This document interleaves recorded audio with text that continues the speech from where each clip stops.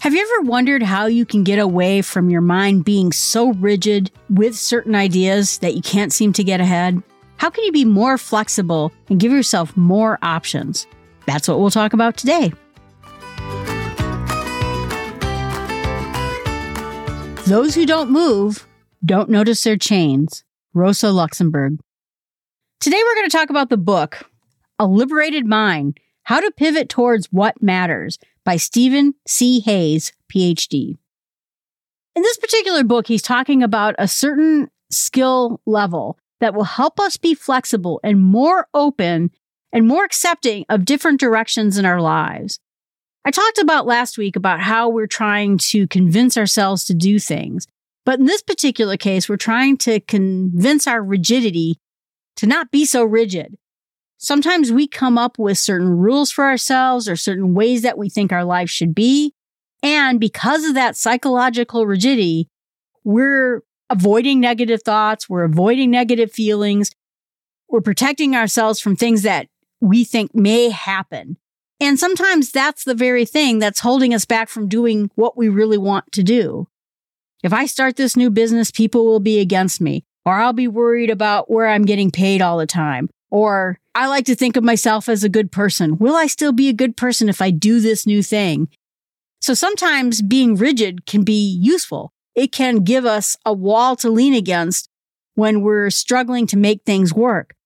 But at other times, it can actually act as a barrier towards any pain we're feeling, any fears that we're having, preventing us from getting the things we actually want. By having more flexibility in our psychology, this will allow us to start accepting some of our aspirations and things that we really hope to do.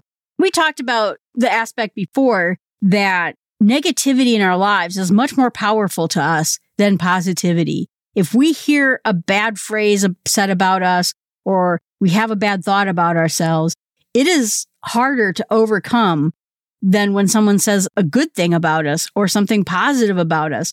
We end up taking that negative statement or emotion much harder than we take a positive thing that was about us today.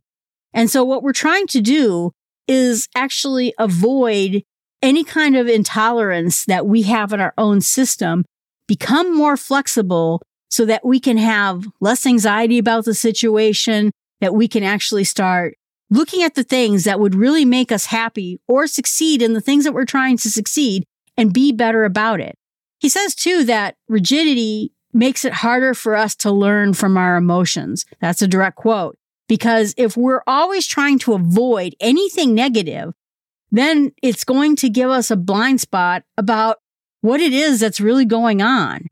That if we have certain fears or we have certain emotions when it comes to things in our lives, if we won't look at it, we won't talk about it, we won't think about it because we built up a wall against it, we'll actually never be able to solve it. It will always be there tormenting us without us getting any sort of result about it, without getting any sort of progress in it. And he said that studies show that if you don't understand the emotions that you're having, whether coming in your family or with yourself, you'll never learn about those things and you'll never be able to solve them because you just keep avoiding the same thing over and over again. He says that we're paying a price because there's nothing wrong with treating the problems we have in our lives as something to be solved. If we just put them in this box and say, I won't go there, I won't touch it, I won't look at it, we can't solve it. Instead, when we look at our problems, whether they're emotional, have a long history with us as something we can solve, then we'll be able to start working to eliminate that pain, to take on that fear, and we'll be able to actually work on it. He says it makes sense that when we put our hands on a stove or we cut ourselves with a knife, we immediately retract and pull our hand away from it, and we don't put our hand back on the stove. But we're doing that with everything. We're doing that with the emotional things in our lives, and that's a different situation. We're meant to solve other problems in our lives, and instead what we do is we do what he calls self-soothing, where we basically don't think about it, we avoid it, we look at other activities we do, maybe we play games so that we're not paying attention to the problems in our lives. It's helping us to avoid those situations so we never have to fix them because, oh, I'm doing this over here right now. I'm reading this great book. I'm really enjoying this book. But when I'm done with the book, I'm totally going to think about this particular issue. I'm going to solve my problem, or I'm going to get a new job, or I'm going to do something that I need to do. But we never get there. We never actually address those issues because we are basically self-medicating with our hobbies, with our enjoyment in the world, or maybe with actual medication instead of just trying to fix them. And he says we pay a high price for that because we never get to where we want to be. And so his goal in trying to liberate ourselves from these rigid traps that we've set for ourselves, and maybe the rigid traps look lovely because they're reading a favorite book, they're listening to wonderful music, taking a hot bath, which we all need to do at times. But if we're doing them all the time because we're building up a wall against what's really making us unhappy, it's going to cause us to never be happy. And he says that's a problem with a lot of self-help books, is that they will try to get you away from the thing that you're actually getting distress from. How can you take a hot bath, listen to music, and diffuse a situation? And he's saying by those books telling us to just gain peace by doing other things, we're actually preventing ourselves from just fixing the situation altogether. And he says that it's experiential avoidance, which we try to run away from what it is we're doing with other experiences, feelings, and emotion. And he says instead what we need to do is actually have acceptance towards our problems, towards our emotions, towards the negative things that we're trying to build a wall against. Because once we do, that's inviting those things to come along with us, to be part of the solutions to the things that we're having, and creates a flexible situation for us where we can take those things and help us pivot into the new thing that we're going to do. And that being in the present, being right here, right now, and going after those things will help us move on instead of being constantly in mindless distraction, mindless getting away from our problems. So he said in the end, action, that we have to act in order to pivot away from those negative things, those walls that we've put up, and pivot towards something that we're able to actually move towards. He says that the process of pivoting is building habits and what he calls small steps. You know, I like small steps, so I, of course, like that situation. And constructing bigger habits of trying to care for ourselves, but actually in a way that goes after those problems in a very intentional way. So first of all, we have to put some attention towards it. We have to be able to see our thoughts clearly so that we can figure out what we need to do next. And that we also have to know how we'll be willing to act regardless of all the things our brain is screaming about. Because again, it's just like pulling off a Band-Aid. As soon as you pull a Band-Aid off, it hurts. And so same thing here is that once you start addressing the problems you actually have, the psychological issues that you've built a wall around, your brain is going to complain. It's going to go, ow, and it's going to yell and it's going to scream. Once you pull off that mental Band-Aid, can you start seeing the attention, the thoughts, and give it enough distance, maybe what we talked about last week, that balcony view, so that you can actually get around it. And then he says that you have to notice whatever stories you've constructed around that and gain some perspective of it. So if you ever had a fear that you didn't want to do something, maybe you didn't want to get on an airplane. And so then you told yourself, well, I don't need to get on an airplane. I don't need to go anywhere because I like it here. Now you've built a story around it so that you never have to address exactly what it is your fear is. But if we can have that longer view of it, find out exactly what it is we're really afraid of, then we can start to address those particular issues and allow yourself to feel those feelings. I mentioned that when I first took my job, I was afraid of flying. And I had told myself, well, I don't have the money to fly anyway, so it doesn't really matter that I'm afraid of flying because I can't go anywhere even if I wasn't afraid. And so I just allowed myself to feel that way. When I was actually on the airplane itself, I knit a hat, I listened to music, I read a book. So I did try to do some things initially on the plane to distract myself. but I also listen to myself. I let myself feel afraid. That way I could get through it. I could get past it. And so it's an important aspect to let yourself feel the feelings that you're having. And then you want to be able to figure out what it is you need to get past those emotions.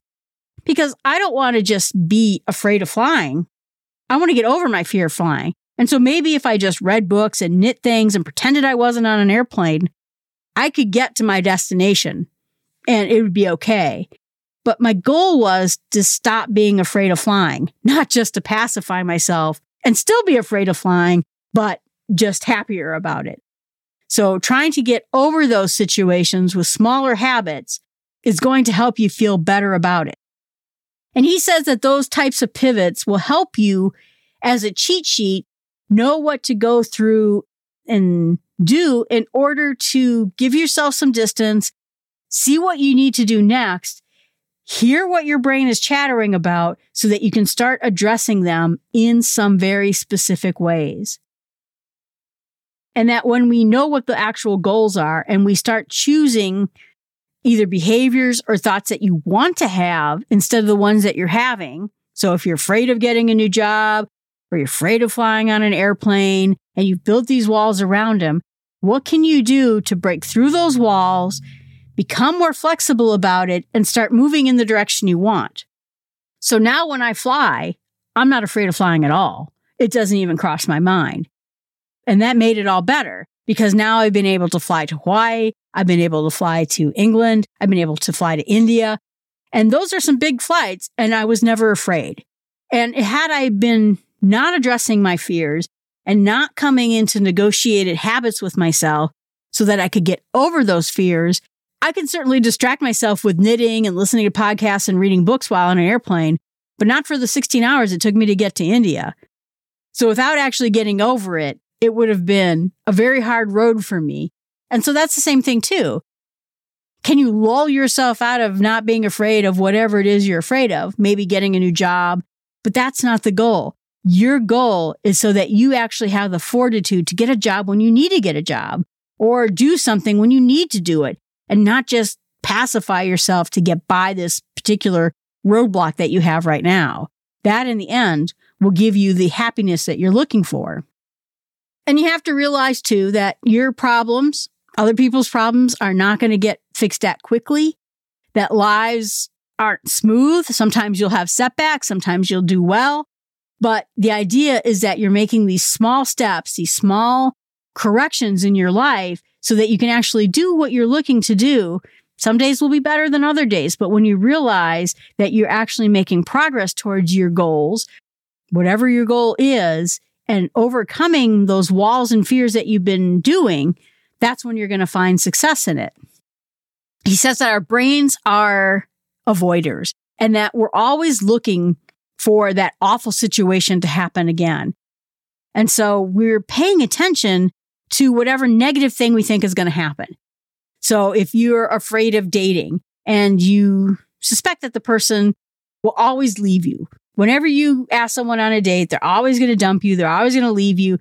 And so you're always looking out for that key moment where that person starts doing it.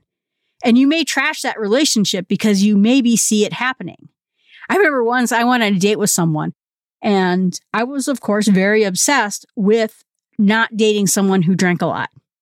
And I actually went on a date with someone where he didn't actually drink a lot. He doesn't drink a lot. But you know what? He had 3 drinks on our first night. And suddenly all the warning signals were going up in my brain. Uh-oh, why is he drinking so much? Boy, that's his 3rd drink. Why is he drinking like that? I had to calm my brain. You don't know why he's drinking 3 drinks. You know, maybe he just loves this restaurant and that's what he loves to do. Maybe it's a warning sign, but it may not be. But boy, I had to get my brain out of this situation because all I could do was count how many drinks he was having. So again, you'll have to calm yourself down. Some days will be better than others. And then later when I got to know him better, I found out he does not drink that often. He has a drink here and there, but that night he probably had a little bit more than he usually has, maybe because he was nervous. Don't let your brain, which is going to look for every time that negative thing is going to happen, run away with you, because if you do, it's going to be harder for you to overcome those issues. But your brain, it loves to avoid pain, so it's going to try to do it every time it can. So you're trying to overcome inflexibility. So the first of them is what he calls the confirmation effect. And that's when you get an experience that confirms your suspicion.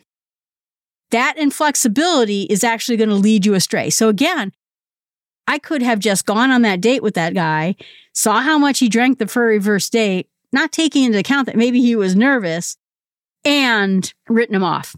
No, I can't date him. He had 3 drinks on our first date. That's very inflexible. And it was the wrong opinion. So getting rid of those situations where we confirm the very thing that we're looking for is important. Then the second one he calls the coherence effect. So that's when our brain takes something that's pretty complicated and boils it all down to exactly explaining what it is we expected to see. And it may be somewhat related to what you wanted to see. So for example, on my first flight, we hit a really bumpy patch. Well, here it is. This is the part where we're going to die. And I could have had all my fears go out it. And I boiled a particular complicated situation, air turbulence, a bumpy ride, all those types of things, and boiled it into the fact that, yep, I was right to be afraid of flying. Look how awful this is. It's a complicated situation. So don't allow your brain to take something that's complicated and just have it make you inflexible to what you're trying to do. And then the last effect, he said, is called the compliance effect. And that means that we try to follow rules in general to kind of gain social and mental acceptance. Yay, I did the thing that I was supposed to do. And by being in compliance, it can actually cause us to be less flexible. So if you're thinking about getting a job and you're afraid to get a job, and you decide that you're going to be compliant and just do a good job at the job you're at, it's exactly what you need to do, you'll just work harder, maybe you'll actually convince yourself that you don't need to go get a new job because you're just going to be compliant. You're just going to do the thing that's expected of you and not go out there. And by doing that, it's causing you to avoid the thing that's going to actually make you happier or get you closer to your dreams, instead of actually allowing you to break free of it. So those are the 3 C's. He says we have to avoid them. And by avoiding them, it will allow us to be more flexible and progress better in our lives. We have to realize that whether it's because of the 3 C's or other reasons, whenever we're inflexible or avoiding something, not getting a new job, not going on the airplane ride, we're basically giving up. And we're allowing whatever that fear or that wall is telling us is out there, we're allowing it to win. And so that's where we're going to basically end our path. We're going to end the thing that we're really hoping to do right then and there, because we have decided to avoid the situation, primarily because we're not being flexible or we're not seeing the bigger picture. He gave a very interesting analogy when it came to his whole life. He sort of imagined that he was in this gigantic tug of war with maybe a monster, and anxiety and fear and whatever's going to go wrong in this situation is on the other side of the rope. And somehow you've built it in your head that you have to win this war with anxiety, pull anxiety over the cliff with your rope in order to actually get the things you want to do. And he said, you know what? No one has ever told you that you have to win your war with anxiety before you get the things you want in life. You can just drop the rope. You don't have to play this game. You don't have to try to battle your fears or battle your anxiety. You can just decide you're going to do the thing you need to do. Nobody is asking you to play tug of war. You're asking yourself to play tug of war. And once you drop the rope, now your hands and your arms are free to actually do more interesting things in his analogy. And I really like that. He talks next about how where you're trying to basically label your emotions. It's not just a matter of acknowledging those emotions there, but it's really focusing in on changing them. How can you go about and take your fear and turn it into excitement? I'm afraid to get a new job. I'm afraid to go on the airplane. And instead, turn it around so that you're ready to do the thing you need to do, so that you can not avoid the issue be mentally somewhere else, try to avoid the situation, but actually take what you're doing and turn it around so that it works for you. And he said a lot of that has to do with basically noticing your tendencies, giving yourself a little bit of grace, some compassion, patting yourself on the back, and trying to let go of the habits that just make it worse. So if you're avoiding looking for a new job by reading a lot of really good books, I'll just read this next book, or not going on a diet. Well, if I just read this other book that told me how I could eat better, then I'll go on a diet. Whatever it is that is your common behavior, stamp it out. Because those are the things that you're doing to avoid your problem. And even though you're going to listen to yourself compassionately, you want to make sure that you do act and that you do start moving in the direction away from it. And that you want to basically stop running from the pain, essentially. Start taking on those things. I mean, certainly it's hard to take on fears and emotions, but when you start with it in little tiny steps. So, for example, if you were looking to get a new job and you're too afraid to get a new job, maybe you just one day write an outline for a resume. Then the next week, you clean it up a little bit. You make it a little bit more firm. You maybe talk to someone and ask them to look at it. But you do it in these small steps. I'm still afraid of getting a new job, but I'm going to take on these little tiny challenges, make it smaller so that the pain basically doesn't come right at you. Hey, I'm not getting a new job today. All I'm doing is writing a resume. Because as soon as you have the resume, now you feel like you can use it. Or as soon as you say, well, you know what I'm going to do? Every day, I'm just going to look at 10 jobs on a website that posts jobs. Not going to take them, just going to look at them, see what's available. But as you start addressing these fears in little tiny steps about it, it'll get easier for you to do the next time, and it'll be easier for you to do something about it. So he said the best thing we can do at this point is come up with a little tiny plan, break them up into tiny thoughts, acknowledge the fact that we're feeling emotions towards them, and start doing them in little tiny ways that avoid those immediate pain triggers. The better we get at them, the more we start doing the little tiny steps, the bigger steps we'll be able to take in the future, and we'll be able to address those problems. So my challenge to you is to try to think of one thing that you've been putting a wall against, putting a box against, because it's either something that's scary to you, painful to you, and start listening to yourself. Exactly what's going on with that particular item. If you're afraid of something, why are you afraid of it? What do you think is going to be the thing that happens to you if you were to tackle it? And how can you talk about that thing to yourself so that you realize that there is no big downside to it? Or are there little tiny steps that you could take towards it where you could move towards that direction and ease your fears so that you can see, wow, nothing happened bad when I wrote a resume, or nothing happened bad when I got in an airplane. That was okay. I did all right. But just try figuring out one fear and see if you can do a deep dive into what's really going on. And today's fun entertainment advice comes from Breaking Bad. I have spent my whole life scared, frightened of things that could happen, might happen, might not happen.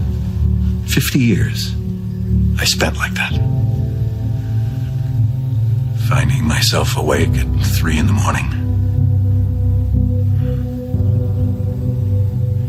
But you know what? Ever since my diagnosis, I sleep just fine. I came to realize it's that fear that's the worst of it. That's the real enemy. So, get up. Get out in the real world. And you kick them. Well, the next sentence has a bad word, so I cut it off because we got a clean record here. But he wants to kick fear in the teeth. And you should kick fear in the teeth. Maybe not do the things that Walt did on Breaking Bad, but you know what I mean. Do good things. All right, everyone, thanks so much. I hope you have a wonderful week. And don't forget to please leave a review, subscribe to the podcast, and tell a friend. Again, I'm trying to have a podcasting empire, so if you could do those things, it would help a lot. Thanks very much.